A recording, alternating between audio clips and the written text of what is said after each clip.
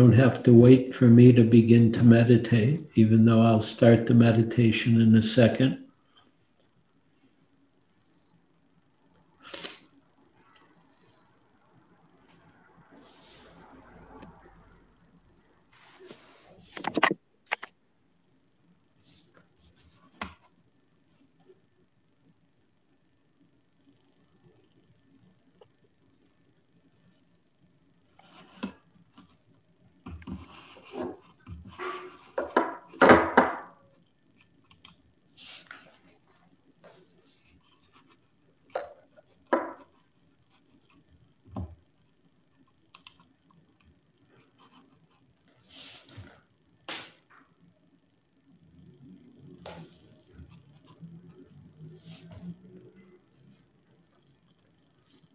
Please begin by finding your body. Oh, I should say good evening. I'm Eugene Cash. This is a Sunday evening meeting of San Francisco Insight. If this is the first time you're here, I'm just kind of used to doing this after 28 years. So yeah, and we'll have a sit for about a half an hour, and then a talk for about a half an hour, and then discussion, questions, comments. So please, let's begin the meditation by beginning with our posture, sitting upright as best as possible, sitting on your sits bones so that there's an uprightness from the base of the spine all the way through the back of the neck.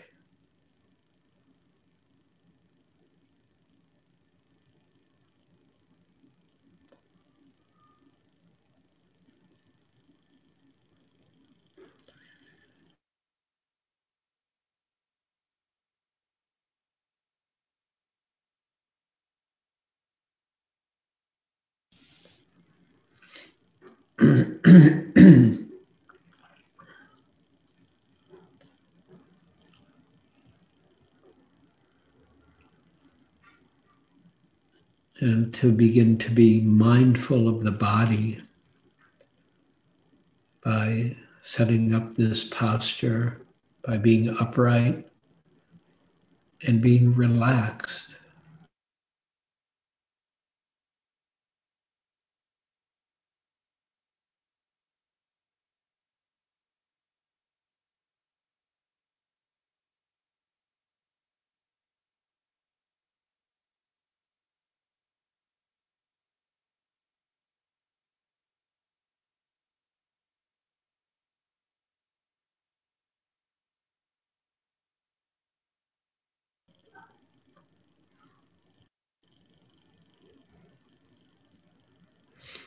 And letting the awareness saturate your body, feeling, sensing, being aware of this aliveness that is sitting here that we generally call me, or whatever your name is, Brian, Ann, Happy, Diego, Isabel, Dan, Johnny, Sarah. Feel the aliveness. Be aware of the living reality that is sitting here.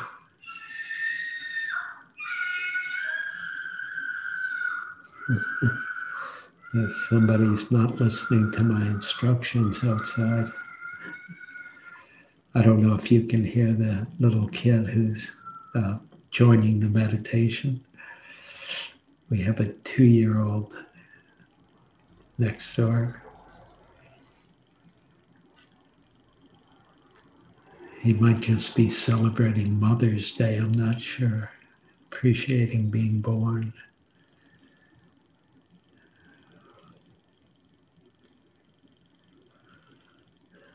And so as you sense, feel, become aware of your body sitting here.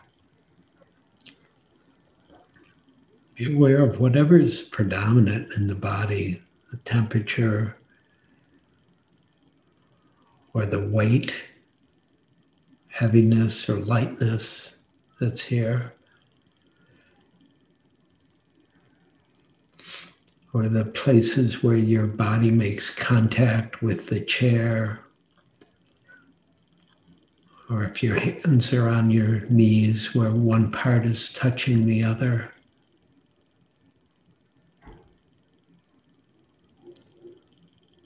Or even the contact of your skin with the clothes,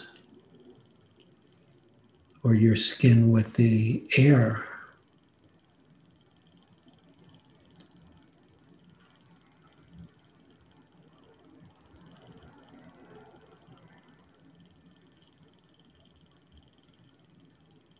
And of course, many of us will be very familiar with being aware that the body is breathing all on its own.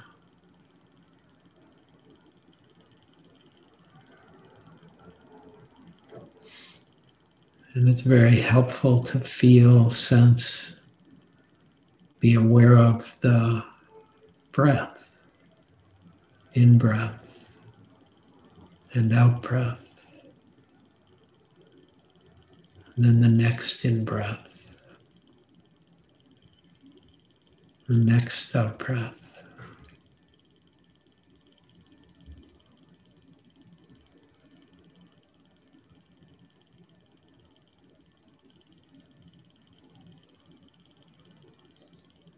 Using the body and the breathing as a way to center, stabilize, ground ourselves here in the present moment of being alive.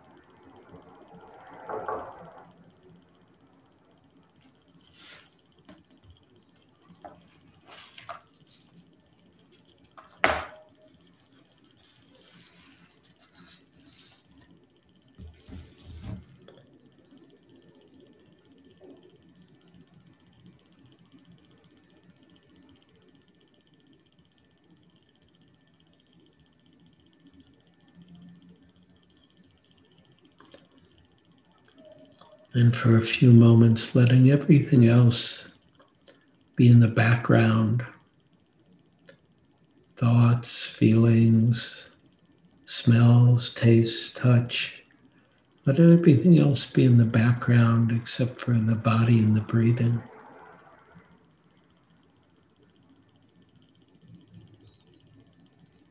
Even my voice, even as you hear it, you can use the instructions, but let him be in the background as you're breathing and aware. One breath at a time. It's very, very, very simple. Just this breath.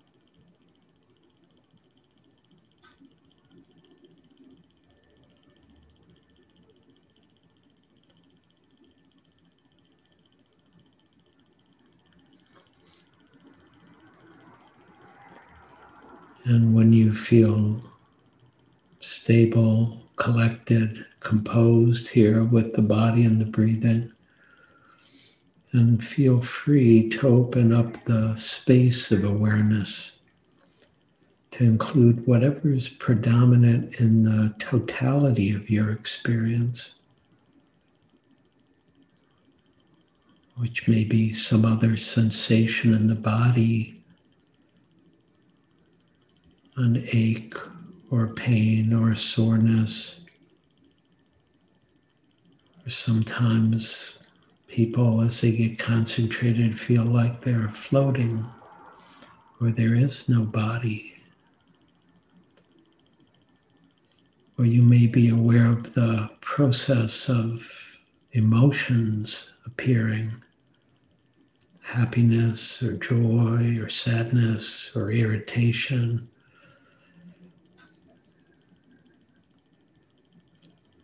And you can be aware of the process, letting it all happen on its own, not having to identify with it and not having to push it away.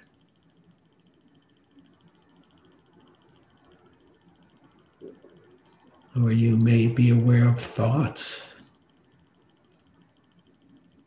some thoughts about the day and what's happened so far, or thoughts about what I'm saying.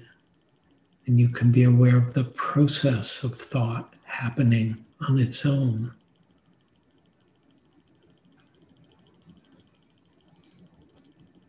Resting in the space of awareness in which each thing is known,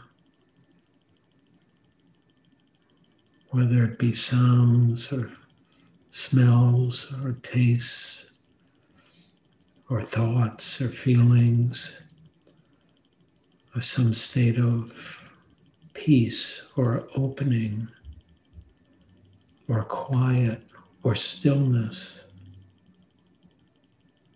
or confusion, whatever it may be. We can start to rest in awareness and being aware of whatever is here.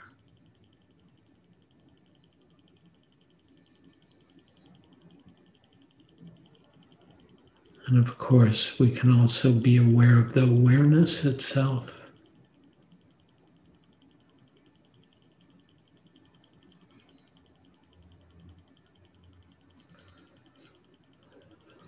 Trusting your own guidance here as the meditation continues, being with the openness or whatever is predominant in the foreground of your awareness. Or if you wish, you can stay with the body and breathing. It's all good, all helpful, all beneficial.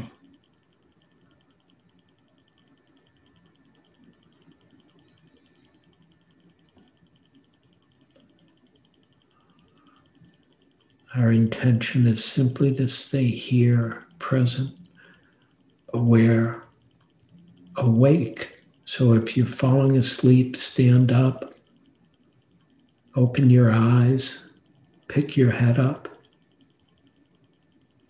Don't just go with the sleepiness that may be happening. Yeah, be proactive in the meditation when you're sleepy. Yeah, standing up is really, really skillful. And if you're imbalanced, then you can stand behind a chair and put your hands on the chair for balance. And be very kind to oneself. People often think when they're sleeping it's a bad thing. It's not a bad thing. It's just not what we're doing in meditation. Pay attention if you're attached to falling asleep rather than just falling asleep. Wherever you are, stay very present now, here, with what's true, moment by moment by moment.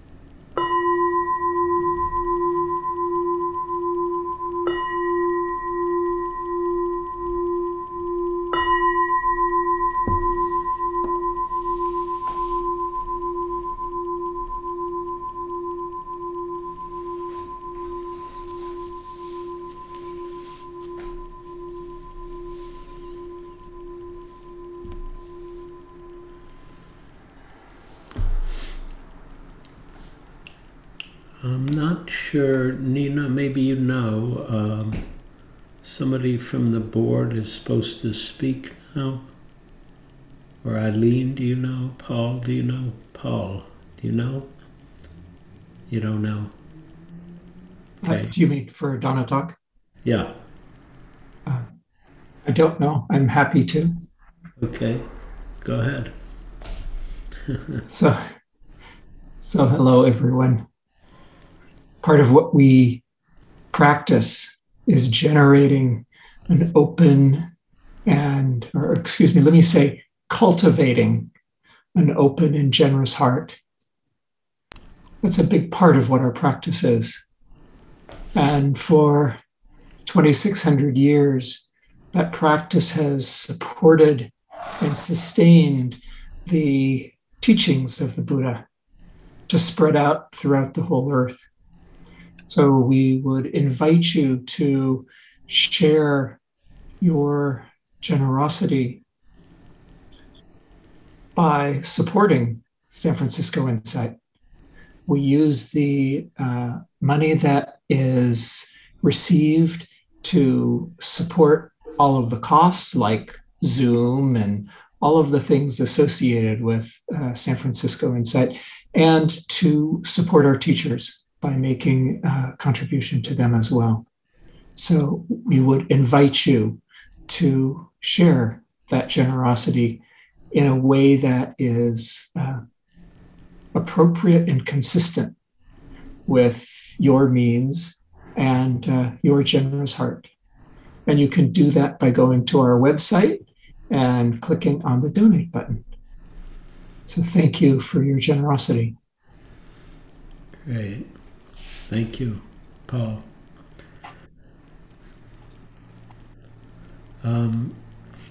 Tonight I am going to talk about the unhardening of the heart. But before I begin, I do want to appreciate all the mothers who may be here, or all the people who may have had mothers who are here, which is most of us. And I hope you can find some warmth in your heart for your own mother, and for the mothers all over the world, everywhere, that all people come from. It's really a wild thing to give birth. And I say that not having given birth in this body, but I talked to my daughter's mother today, and we were communicating about what the birth was like, and it was just wild to be there while she was giving birth, because especially she was squatting is how she gave birth. She wasn't lying in a bed or didn't have her legs up in some device, but she was squatting, and it was very intense and wild. And then this human being comes out of her. Who's our daughter, and knock on wood, everything was fine. But it's just such an amazing thing that people birth other people and become mothers in that way. And you may have mixed feelings about your mother, which people do sometimes. Sometimes people love their mothers. Sometimes people don't love their mothers, or they're angry, or there's issues, and that's all part of the deal. But it's still pretty wild that there is mothering at all. Like we could have come some other way, I assume. I don't know. We could make it up, but somebody made up this way, and here we are. So appreciating Mother's Day before I start, although it's connected in what I'm going to talk about, the unhardening of the heart, which I'm talking about for a number of reasons, and I've talked about it before, but I wanted to talk about it again because people often ask me how I came to meditate. How did I get to meditation? Bigger question is, how did I get to spiritual practice and to meditation? And it's really related to recognizing how my heart had hardened as a young man. By the time I was 28, my heart had hardened. And I was here in San Francisco, and I was single at the time, and I met a woman who was a friend, kind of a relative by marriage of my friend Mo.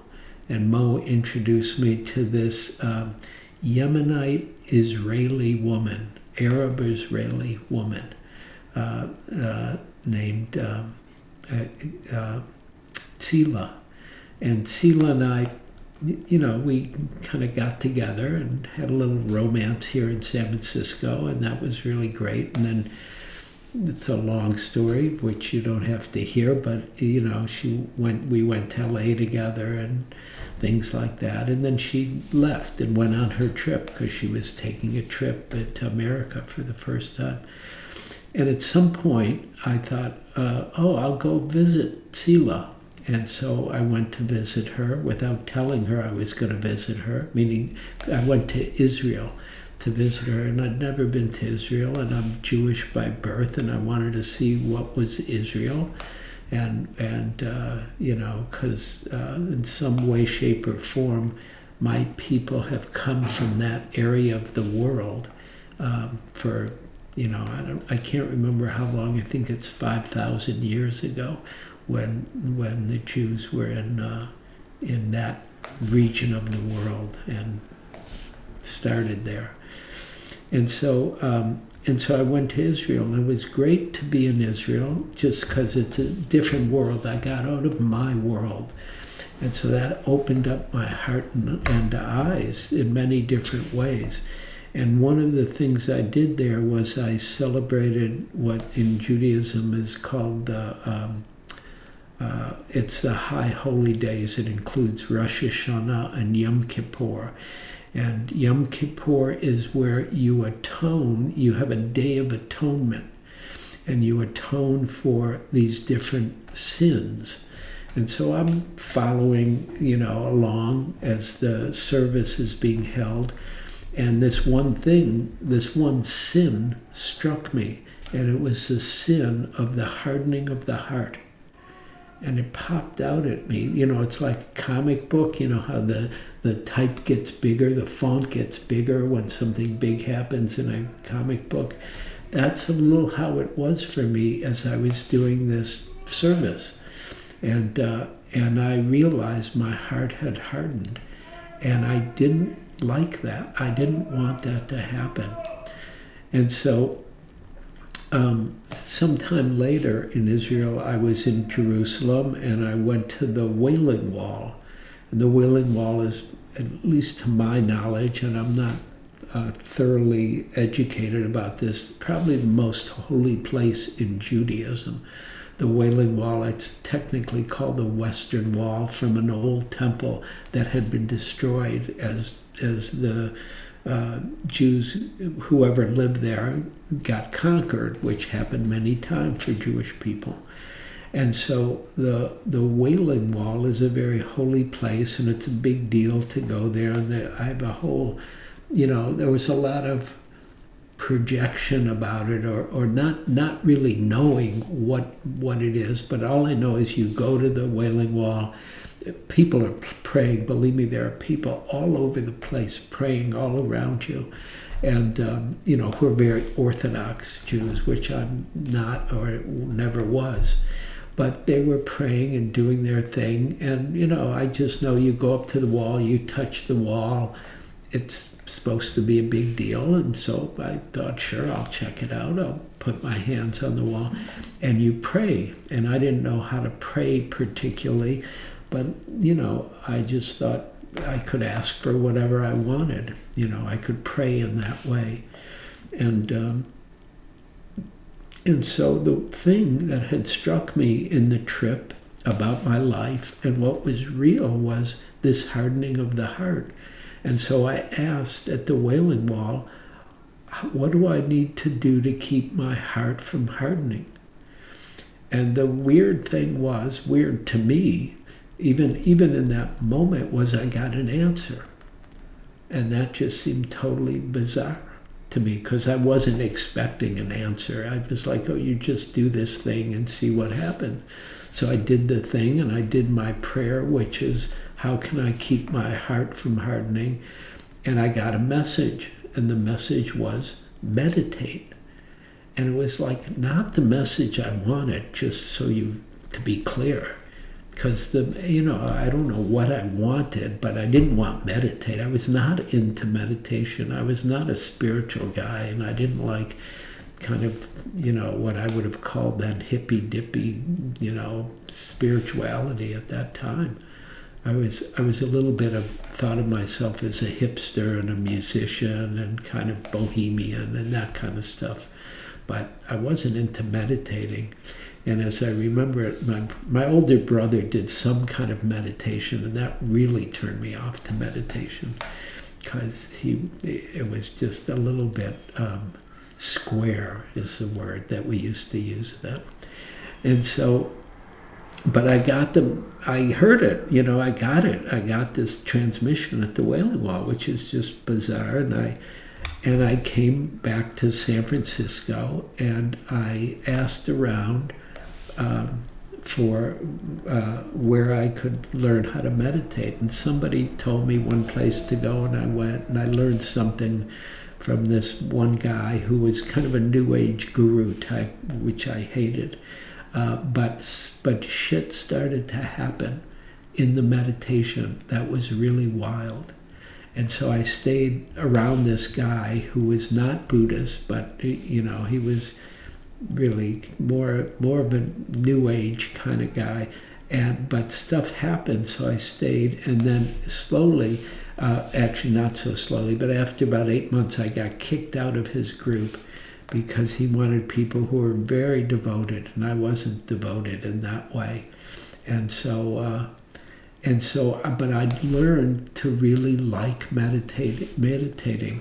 So then, I asked around, where can I go meditate? And people said, oh, you can go to Zen Center for free. You can just walk in at 5:30 in the morning and go meditate. And it was perfect. I could go to Zen Center and go sit for 40 minutes facing the wall, which you do in Zen, and then I could leave, and I didn't have to relate to any of those spiritual people, because I wasn't into spirituality in that way. I just liked meditating.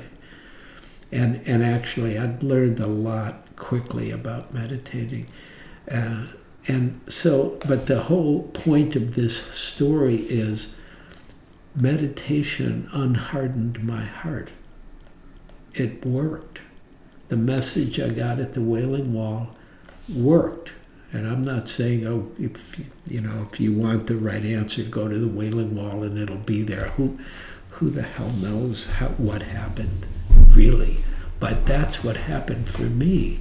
And so the question is a bigger question, is what helps your heart to unharden?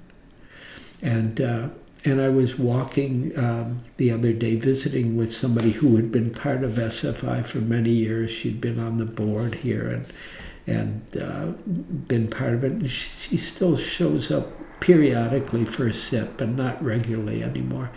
And we become friends over the years. I've known her for 22 years now. And so we were taking a walk, and we talked about the hardening of the heart. And she said that had a big impact on her, because at some point as she was going through her life, she realized her heart had hardened, and she didn't want that to happen.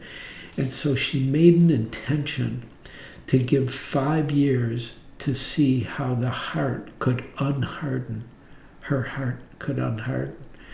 And of course, when we talked about what had hardened her heart. And I'll say a little more about that in general, but part of it was because she's an Irish woman and grew up in Ireland, and both her parents were alcoholics. And we talked about that kind of dukkha that is part of Irish history that came out of being conquered by the English, and the suffering that comes with the conquering of one people over another, which of course we know about in so many different ways, including the conquering of the native peoples in this land that America has been part of that kind of abuse and murder, and the same with the racism that's part of this country's history, and that we all are dealing with because it's true.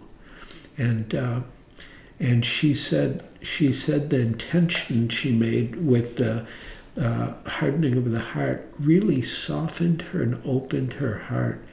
And the opening was a multiplicity of openings that happened, where it wasn't just that her heart had opened or she'd gotten less hardened or less concrete, but also she started to see reality differently. And she started to see that even the words, because she'd heard me talk about the hardening of the heart many years ago, and she said even those words, she started to see that those words, that teaching, came from beyond me, from Buddhism, from the teaching of the Dharma, from being aware of what's true, which Dharma means truth.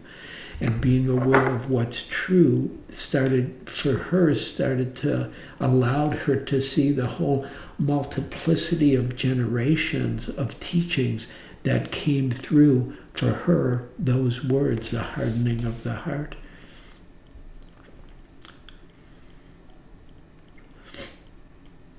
So for you, for all of us, I want to ask, what is it that, how does one's heart harden?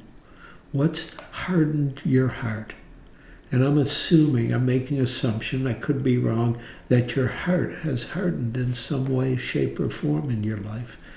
And almost like that's a normal thing that happens to hearts because of the sensitivity of human beings, of who and what we are, and the impressionability of who and what we are. And so, when I was thinking about how does one's heart harden, it hardens because of hurt or pain or disappointment or betrayal or some kind of something that feels intolerable, and so we have to shut off from it. And really the way my heart really hardened was the end of my marriage, first marriage, which was, I was very young when we got married, and she was very young, but I was very sincere in the marriage and devoted to the marriage. And when it ended, I was a little heartbroken, and to deal with the heartbreak, I let my heart harden because I didn't ever want that to happen again. Right? That was the reactivity that I experienced that covered the heart, that solidified the heart or hardened it. And so the heart hardening is used as a protection, as a way to protect our tenderness of heart, or our vulnerability, or the openness of heart that is inherent in all human beings. And all you have to do is look at a child and see how tender and open they are. And I mean child, I'm saying babies. They're so tender and beautiful and open to whatever's happening, and they feel it, right? They feel it. They feel what's alive in the room with them, or how they're cared for. And we've all had, we've all experienced that. And meaning parenting doesn't mean you're perfect. I'm not saying any parent is perfect, but good enough parenting allows the child to be themselves and discover who and what they are, and to grow up and develop and mature.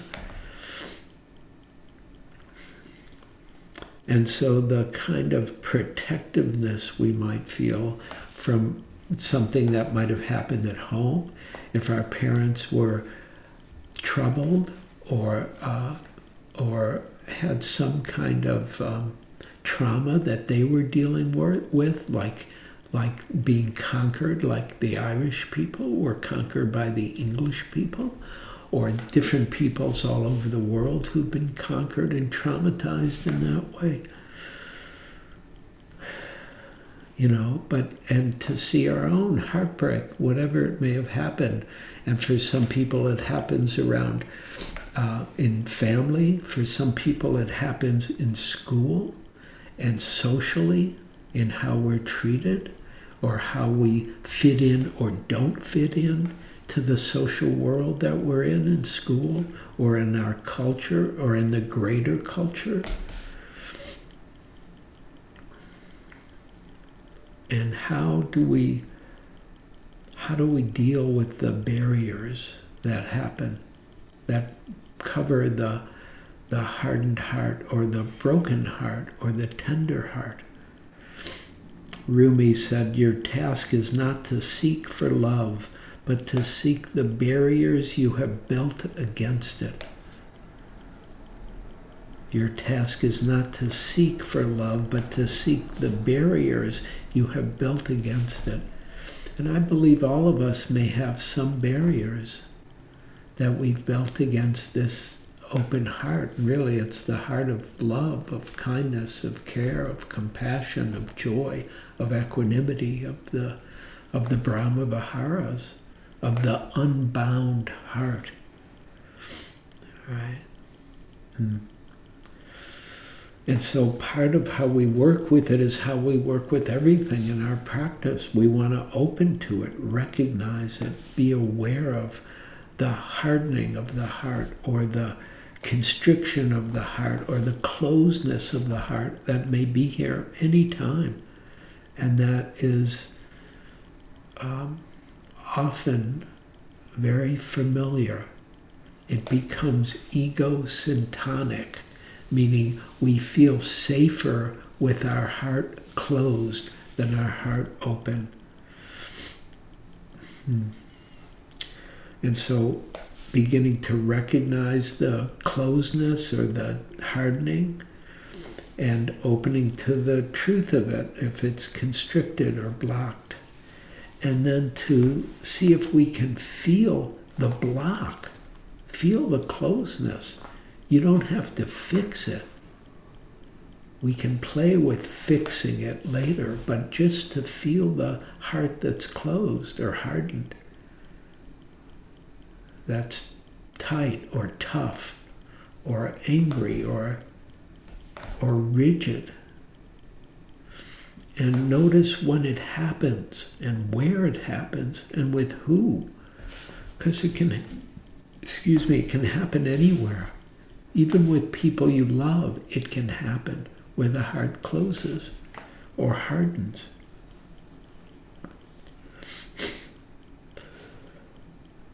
And another way you can play with it is to both feel the lived experience or to recognize it as if it's not your heart for a moment and just be aware of it.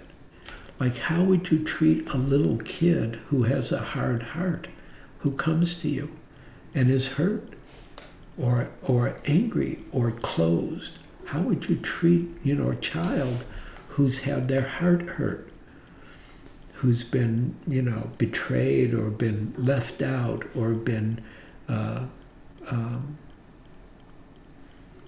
treated horribly? I'm actually thinking, this just came as I'm speaking with you. I'm really, it's Mother's Day, so I've thought about my mother who died many years ago, and my mom had her pluses and minuses, but she was definitely a good enough mom. But when I think about her childhood and how difficult it was for her, because she was very poor, and she got treated very bad at school by teachers because of the clothes she wore, the shoes she wore, and because they had holes in them and things like that, and the kind of tightness that happens when we receive that kind of treatment from others, that we want to be aware of that. And it's not easy to be aware of it and to just see how we feel. So, of course, how I feel towards my mother and the kind of dukkha or pain that she dealt with as a child is very kind and heartful, meaning warm, caring, and really wishing it had never happened, even though that's the way it is sometimes, is that's what happens. And so the tenderness of heart can then respond to what causes the dukkha. And can we bring that tenderness to ourselves, first of all? Because our hearts have hardened for a reason. And you can all reflect now, if your heart, maybe I'm wrong, but if your heart has hardened, what was it that hardened your heart? And how do you work with it? How do you practice with it? The other word that comes up that's really, I think, important is that there's a vulnerability to open to the hurt or pain or trauma or difficulty that caused our hearts to harden. And vulnerability is an interesting word. I looked it up, and from the Latin it means the wound, vulnerable. I can't say the Latin word, I can't remember it, but it means wound. And I think that's really true, that the heart gets wounded, and that our vulnerability means to open to the wound or to what's tender or difficult or painful.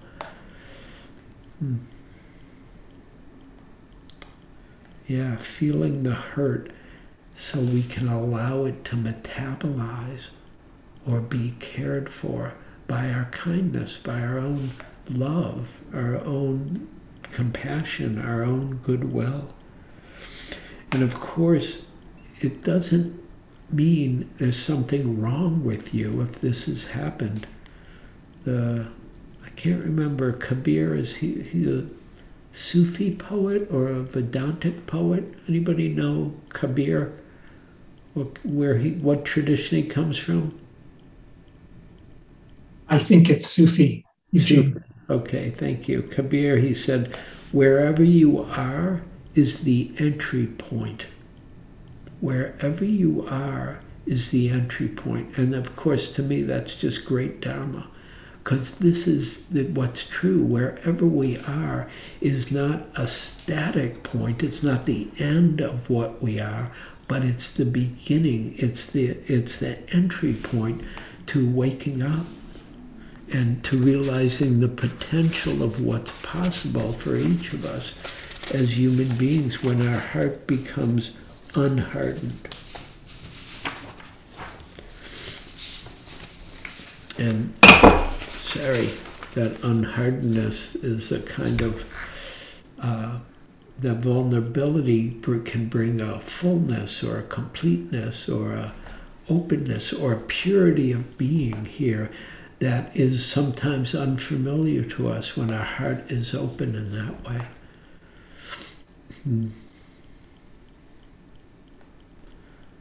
And it's part of the edge of practice for many of us to recognize our own goodness that's sitting right here in every seat I see.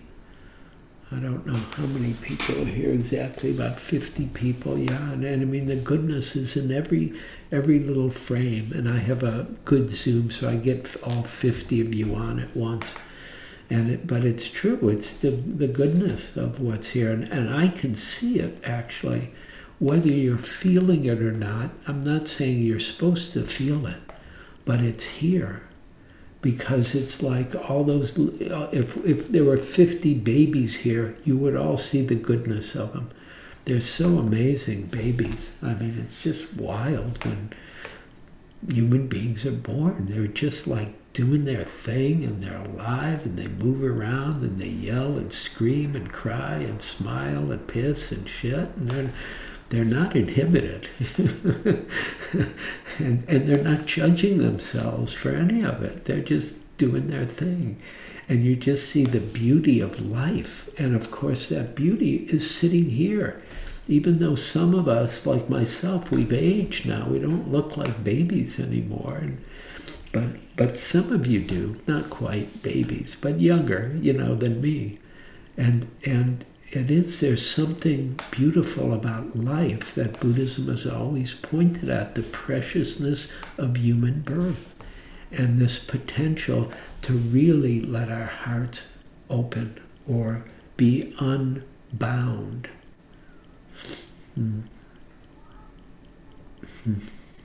So if you want to play with the intention that my friend played with about how can you let your heart unharden, one of the things you can do is recognize what you care about, or what you love, or what delights you, or what brings you joy, or what opens your heart to compassion.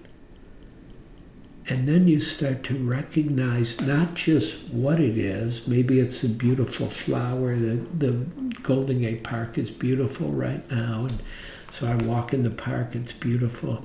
But actually I walk in the park all different times. Sometimes it's not beautiful and it's still beautiful, right? Because it's alive and it's real and it's in a real moment, right? But recognizing what you care about or what you love, then turn your attention not to what it is you care about or love, but to the heart that loves or the heart that cares, because that's an unhardened heart, and it's available to each of us. Bell Hooks said it this way. She said, "A generous heart is always open, always ready to receive our going and coming. A generous heart is always open, always ready to receive our going and coming. In the midst of such love, we need never fear abandonment. This is the most precious gift true love offers, the experience of knowing we always belong."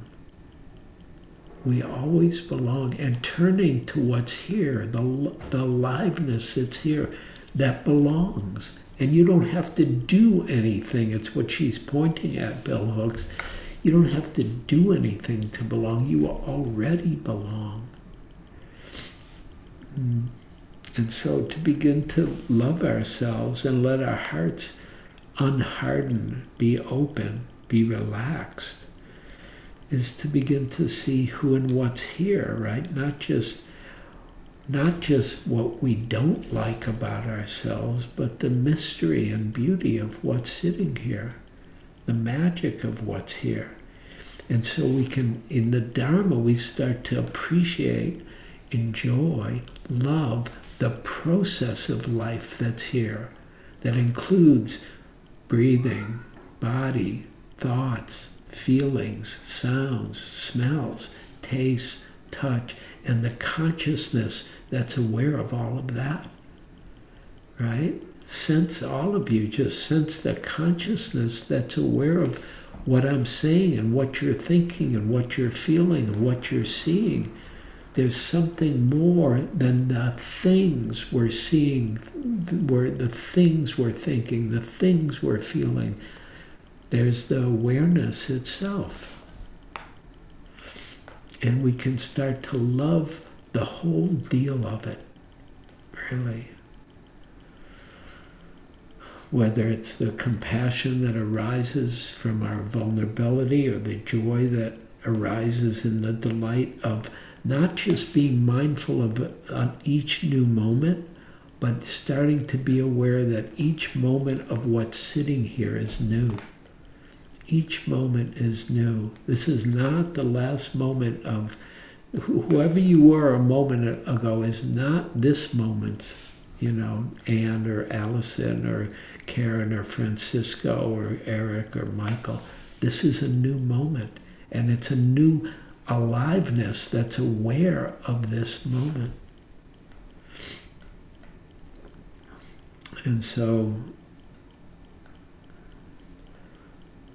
as Rumi, I'm going to combine Rumi and the Buddha, who were good friends in another lifetime.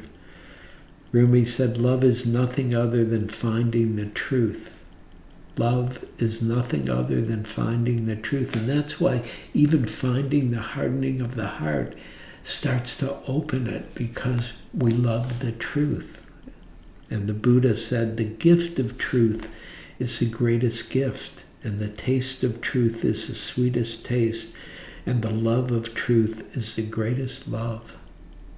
And it's something that we're devoted to, and practice. We're devoted to the Dharma, which means truth. And so, as Kabir said, wherever you are is the entry point.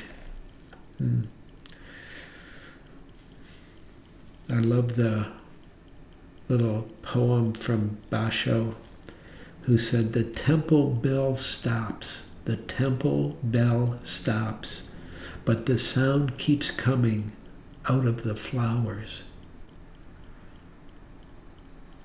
The temple bell stops, but the sound keeps coming out of the flowers.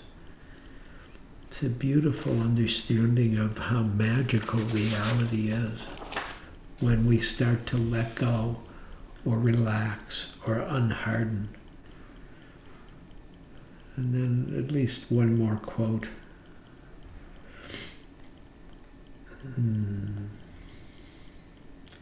This is from Nisargadatta Maharaj, who was a great Indian teacher.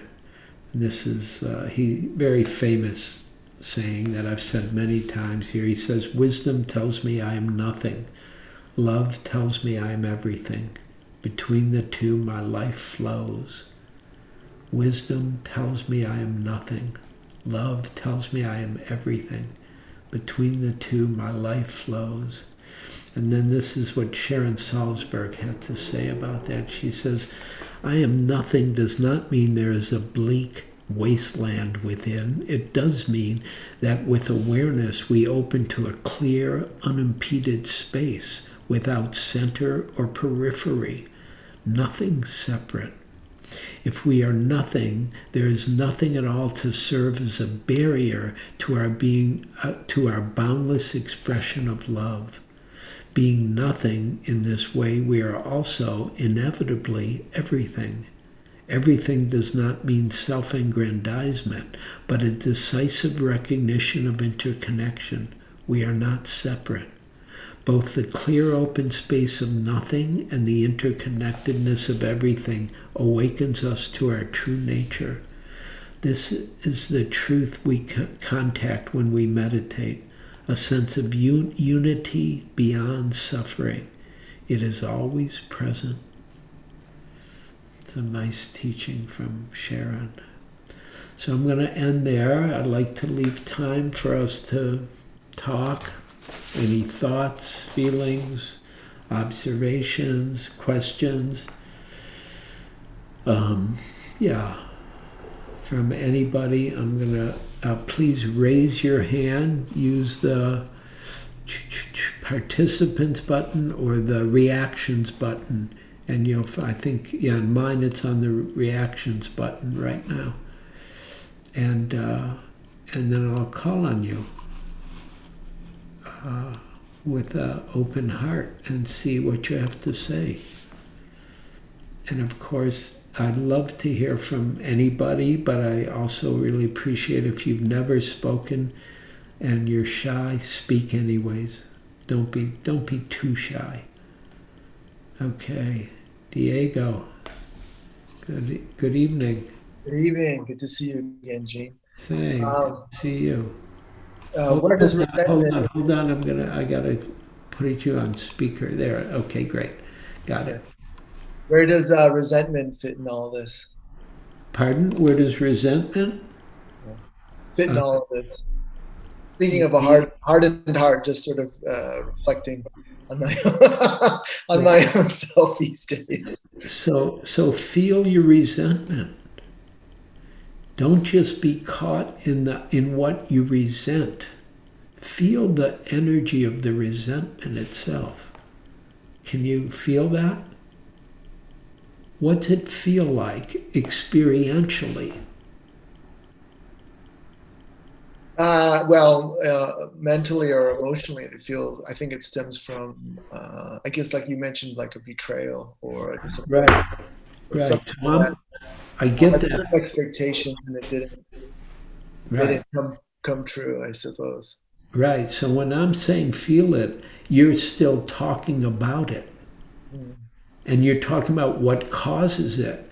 But how do you experience, and I'm just pointing at you in this way, how do you experience it somatically, kinesthetically, energetically, what we call resentment? I get what made you resentful. How do you experience the actual aliveness of the resentment? I mean, I just choose to keep my distance from these people. I get what you do, but you're still not telling me. See, I'm pushing you in a direction to feel the actual energy of resentment. Well, it's not a pleasant feeling. It may not be, but what is the feeling that's not pleasant? Yeah, I'm not sure if I'm following. I mean, yeah, okay, here, I'll give you an example. So let me think about something I resent, which isn't that much these days. Yeah, that's not a good one for me. I don't have a lot of resentment, but I get irritated at bad drivers in San Francisco. That's my big thing. And what happens is I watch my body contract. Actually, it's not just like I have a lot of thoughts. You guys don't know how to drive. What's the matter with you? You're in the wrong lane. You're turning and blah, blah, blah. I have a lot of thoughts. But while I'm having the thoughts, something happens somatically, kinesthetically, and I feel tight, actually, and angry. And like you can even see, like my hand goes like that. It's got its own life, the anger. Like I get angry. And that's what I'm pointing you at, is what is the life of the resentment? How do you experience that? Because then you get more intimate with the actual experience of resentment, not the causes or not the reactions, but the actual aliveness of it. Does that make sense? More sense now? I think so. Yeah, I tend to raise my voice. I want to shout. Yeah. I want to feel the energy where the shout comes from. That's what I'm pointing at. Because there's something here, right? Where because, it's like, where the hell does that come from? And feel that. Because then you start to have a different relationship to the whole experience, which will then include the thoughts, feelings, reactions. And you might not be as bound to the whole story of it when you start to metabolize the aliveness of it. Okay. Okay. It's pretty heavy. I've got to marinate on it. Play with it and see what happens. Thank you very much. Okay. Thank you. Good to see you. Oop. Okay, and now I switch back and forth from speaker view to gallery view. Who's next? Oh, there we go. Amy. Can you hear me okay? Yeah. Hi, Amy. Okay. You can still hear me, right? Pretty good, yeah. Okay. I'll zoom in a little. So this goes back to your vulnerability and wound point that you're making. Mm-hmm. So there's this book, and I don't remember the exact title, but it's the gist is the five regrets of the dying, I believe it's called. Mm-hmm. And from my memory, the top regret was something like, I wish I had been myself, or I wish I had been true to myself. Maybe it was the top regret. I mean, then it goes like, I wish I didn't work so much, and I wish I didn't lose connection with my friends, that sort of thing. But the top one was some form of authenticity, which I thought was interesting. Uh-huh. And so vulnerability and the authentic self, right? Or even if we talk about the last comment and being willing to feel, willing to be vulnerable. Mm-hmm. So I don't have a direct question, but do you have a riff on that about like tapping into the authentic self or being able to be with that wound? Well, I think being with the wound, the hurt, the pain, allows our authenticity to come forward. Because first of all, we're just being authentic with ourselves about what's true, about what's here. Like for me, it was the hardening of the heart, which I didn't want that, but that's what was here. And it was really, it was like, yeah, and I didn't know what to do about it, so I was also authentic about that. And so I did something I never do, which is I prayed because I was at the Wailing Wall. I mean, it was just an odd set of circumstances, causes and conditions, which then allowed for me to get some understanding of what might help the hardening of the heart. And like my friend who I mentioned before, she said she spent 5 years with the intention to not let her heart harden. And she said what was amazing was it worked, and she didn't have just one thing. And so your own relationship to your vulnerability is an opening to that, which is not easy, brings authenticity. And then you get to see what's true for Amy and what's needed and what's right. And then you get to act from that, right? Whatever it may be. Even means getting angry sometimes or going away sometimes or whatever it takes. But how can Amy be compassionate with Amy for whatever hurt or pain or, trauma that she's had to deal with? Does that make sense for what you're asking about? Yeah, just basically tapping into the authentic self, so I don't get to the place where that's one of my regrets before. Yeah. No, you want to, and so that's why the Dharma is so beautiful. And I keep saying this because it's so important. Dharma means truth, right? And so what's true brings the authenticity, right? You can't have authenticity without truth, at least in my understanding.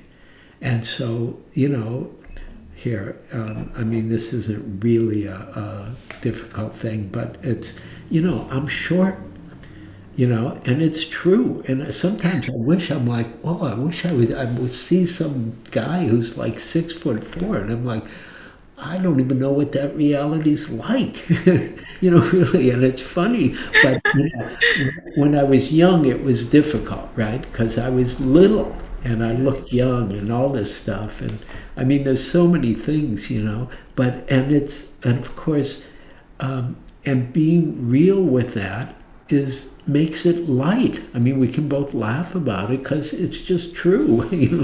It's not, I guess I could get new legs or something, but I'm not that sophisticated, really. And it would look too weird to have long legs and a short torso, right? And so we can then laugh about things because we're real about it. And I think that's one of the most important things for all of us. Can we be real, and can we be real together? And that takes a little more practice, the real together, but we got to start here. Right. Can we, yeah. Yeah. Doesn't that go full circle back to the heart, like courage?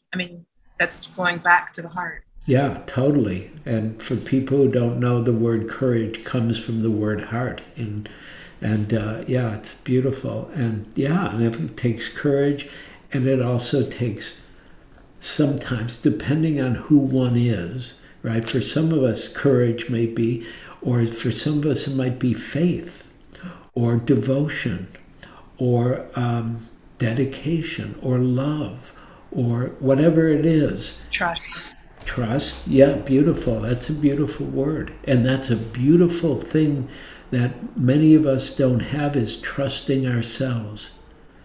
And you want to trust yourself even if you make a mistake, because then you have the trust of the authenticity, right? And being with what's true means that you can also apologize for any mistake you make if you need to apologize.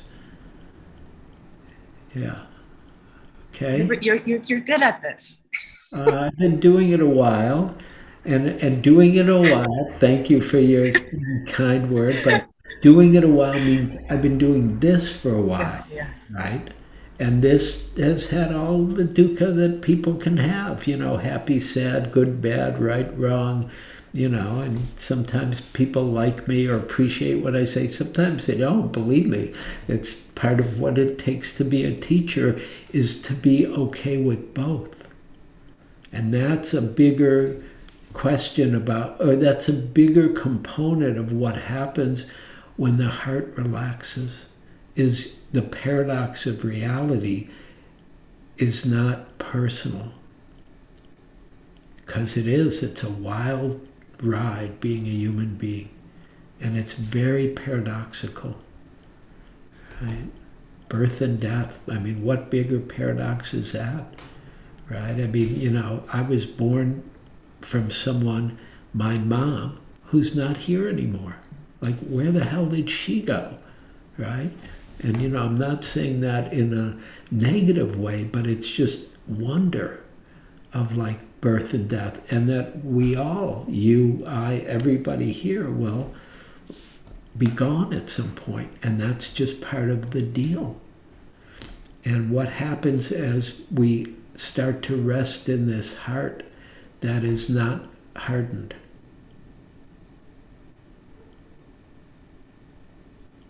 Thank you. Okay, thank you. Okay, now back to,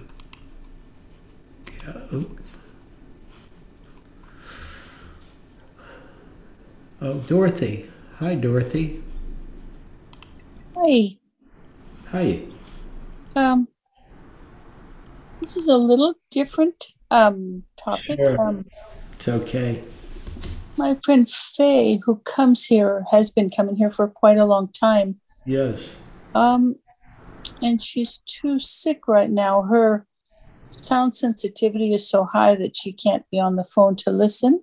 Yeah. For a while now, and I just wanted to bring her into the room. Great.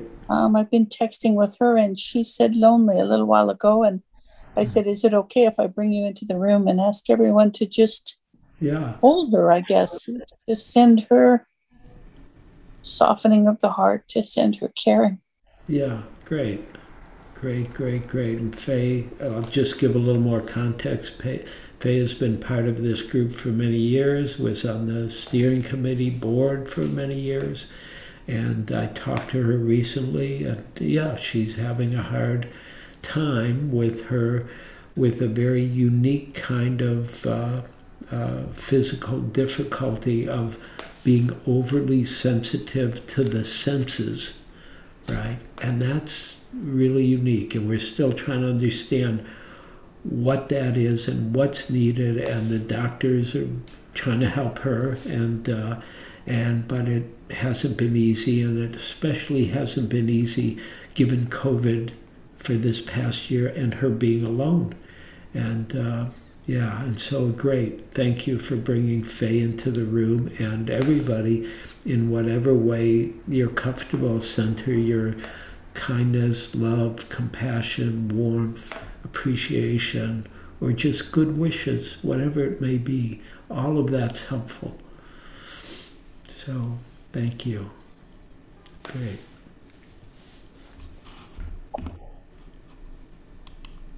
And say hi for all of us when you text her. Okay?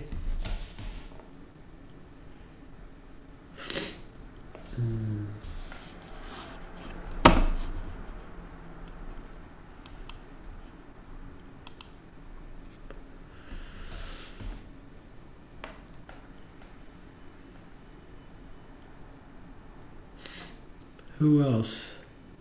Ali. You're just old school. You just raise your hand, bro.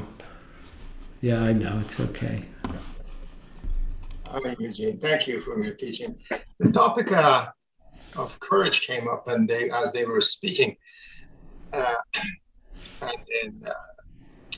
so I was just reading in the APA study that folks who've gotten both vaccines are still not able to fold back into the society because of maybe the habit of the past year or whatever it is. So I mean, including myself, fully, fold back in, even with the full vaccination.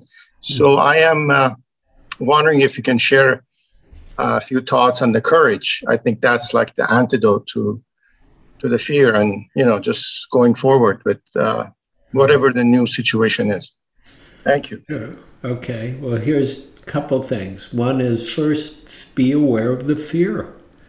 It's just fear. Is it true? Whatever the fear is saying. Oh, I can't go in because I'll get sick, or because something happened, or because something didn't happen. And so not believing our emotions, feeling them, but not believing them is very important. Feeling them and being aware of them is very skillful. And, and then really looking, discerning clearly what should I be cautious about and what shouldn't I be. So I'm going to travel for the first time in July. We're going to visit our daughter. And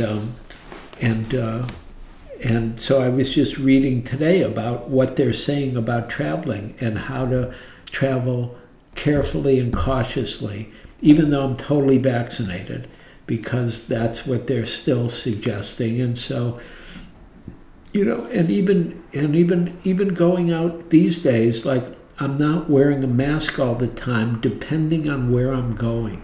If other people are around, I'm wearing a mask out of respect for them, because I'm not worried personally, because I'm vaccinated. Now, that could be my ignorance. Maybe I'll get sick anyways with some variant, but I don't think so for me. And everybody has to make those kind of discernments for themselves and then act on them.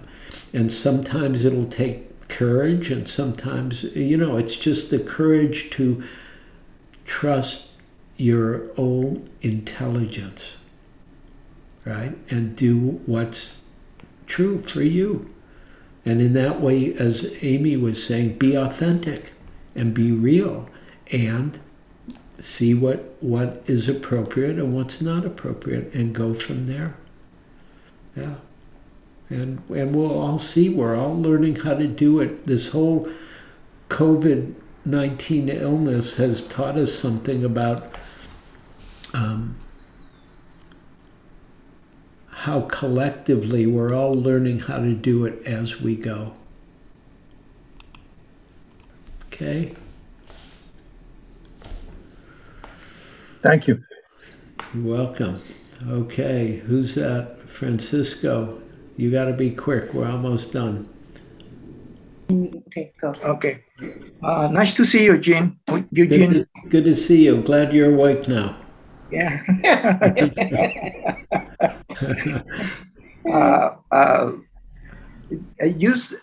When you were talking, you said a line that goes something like the interconnection of everything. And so, right. Yeah, did you get it from a book? I don't know where I got it. It's from Sharon Salzberg. Oh, Sharon Salzberg. She says, being nothing in this way, we are also inevitably everything. Everything does not mean self-aggrandizement, but a decisive recognition of interconnection. We are not separate. Yeah. So what you might do, if you want to find this, Francisco, okay, is Google Sharon Salzberg and quoting the great Indian teacher Nisargadatta Maharaj, because that's how she starts it, with quoting him. Okay. Okay, and then, let me know if you find it. I will. Thank you. Eugene, how do you spell the teacher's name? Oh, Nisargadatta. Mm-hmm. Nisargadatta.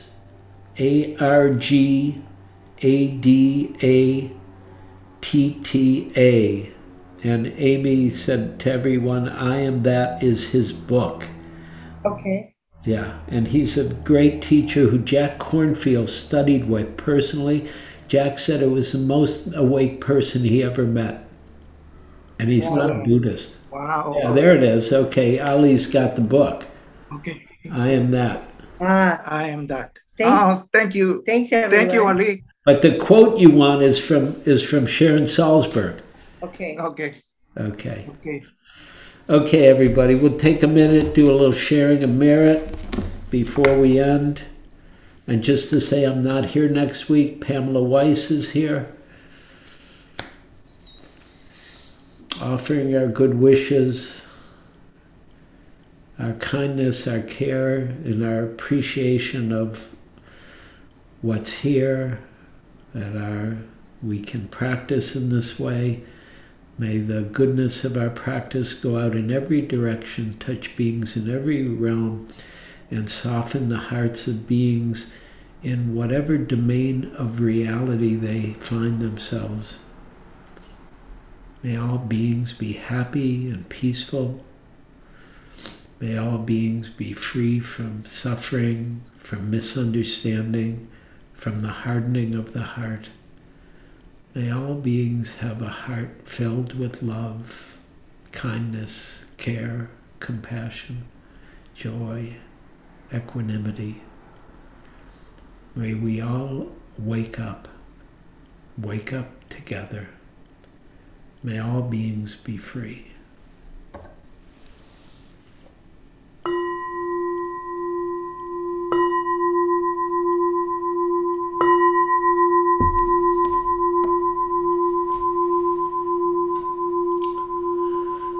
Thank you, everyone. Good to see you, be with you. Take good care. And I'll see you, I think, in 2 weeks I'm back. Yeah. Okay. Good night, everyone. Thank you. Thank you, everyone. Bye. Good night. Take Take care. care, everyone. Thank you, Eugene. Bye. Thank you for listening. To learn how you can support the teachers and Dharma Seed, please visit dharmaseed.org/donate.